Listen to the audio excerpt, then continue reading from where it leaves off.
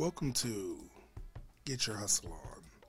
This podcast will take you into the mind of the movers and shakers who make, determine, and forecast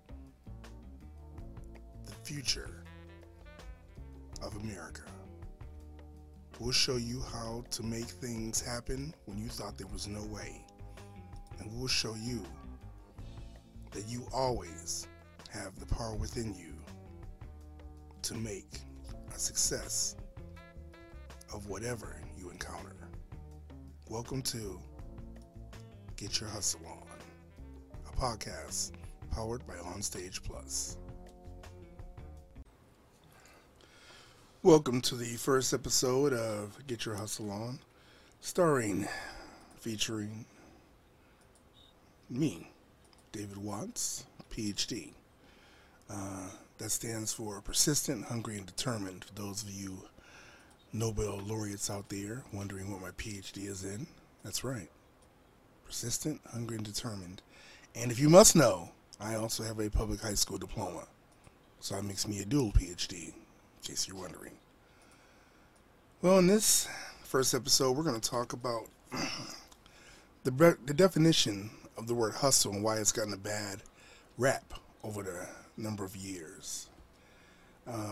Hustle has been likened and akin to the word pimp, as if it was something to be spoken and whispered about in the brothels and dens of iniquity, as if hustle was a bad thing. There is a statement that is attributed to Benjamin Franklin, although I don't know if it's actually him, because it seems like it would give him a little more street cred than I think he deserves. But it goes something like this. Good things come to those who wait, but only what's left by those who hustle. I don't know if they used that term back then, but damn, it does sound cool, doesn't it? We're going to use hustle in this podcast in a number of ways to mean to diligently strive for perfection, to seek and achieve the goals you set out to accomplish, to do what's required when no one else would do what's required, and to improv, to think outside the box when other people are telling you it can't be done and you can't do it. Because at the end of the day, although people might not like it, it's the hustlers who make things happen. Well, you say, well, who? Who's the hustler who's made things happen? Well, let me drop a few names on you. Glad you asked. Richard Branson. Mark Zuckerberg, you can hate him if you want to, but he's $1 billion boy. He hustled whatever he had to do in college, and now he's a billionaire. Like they say, don't hate the player, hate the game. There are a number of ways you can become successful on this planet, this third rock from the sun, this little bit of our solar system in a little galaxy in an infinite universe. And I'm just going to tell you from my perspective what I've learned and how I'm doing it. Now, I'm not where I want to be yet, but I am not where I was.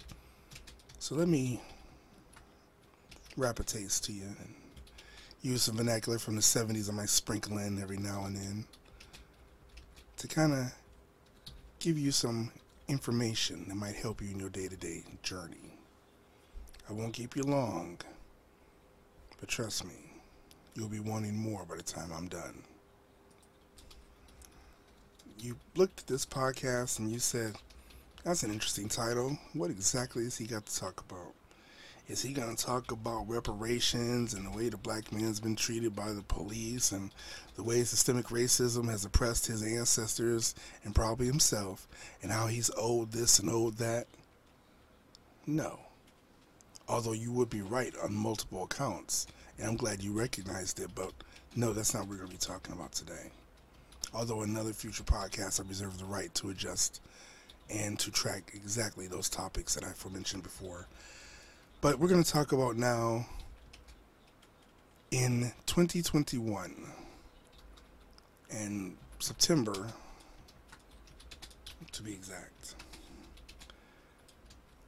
What is it that people can do in this, and I can't say post-pandemic because we're still going through it, in this global pandemic, to make money? And as we have seen, and as history has shown you, some of the most successful companies were birthed in the middle of down times. Certainly maybe not global pandemic times, but down times nonetheless. You might say, well, what company is really doing well and has really done well during the pandemic? Oh, I can think of one off the top. DoorDash. Here's another. Amazon. Amazon snuck up and became a $1 trillion company because people didn't want to go out the house and Amazon delivered.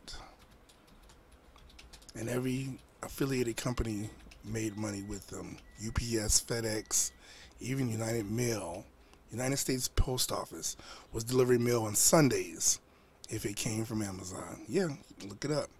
Look it up. Actually, the post office did just lose their contract with Amazon, so they won't be doing that. But Amazon was kind of biding their time to get enough fleet vehicles to replace the post office. Yes, gangster move. But there's opportunity all around if you just look for it. Henry J. Kaiser, who said problems are only opportunity in work clothes. You know, and you've got to look at things like that. As a matter of fact, they once interviewed Henry Ford, who said, they asked him, how much did he know about building cars? And he answered the reporter and said, I don't know anything about building cars.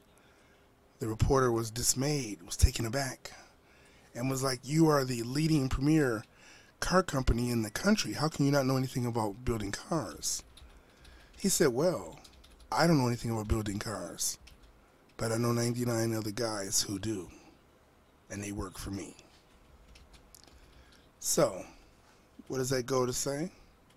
Sometimes you've got to look at a problem not from what you can do, but from what others around you can do. My wife and I like to quote this consultant. It's called Future. Check out his podcast on YouTube. It's phenomenal. He said when he's doing consulting, he doesn't consult people based upon the services he can provide.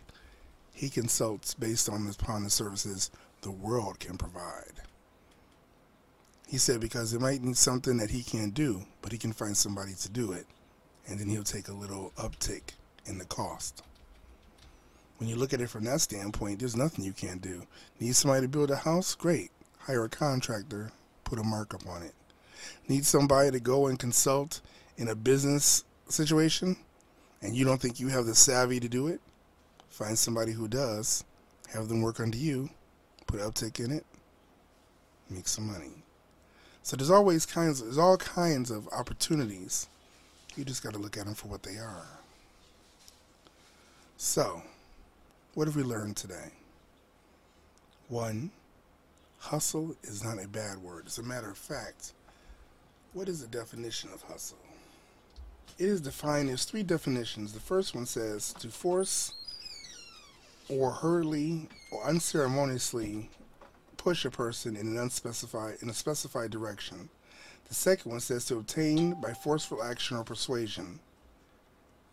But in the third, there's another one that says a fraud or swindle. Wow. But I like the fourth one. Busy movement or activity. Busy movement or activity.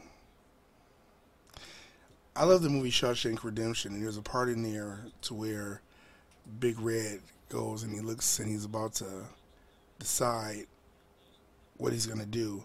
And he says, I'm either going to get busy dying or get busy living. But either way, I'm about to get busy. So, you can look at hustle in a bad way and stay upon the path you're in and and take all the information that people around you tell you can't be done and you can't do it. Or you can change the vernacular and the American lexicon of your mind, and you can go down this path with me and learn something new and change your life. Are you ready? Well, come on. Let's hustle. Until next time, I'm David Watts.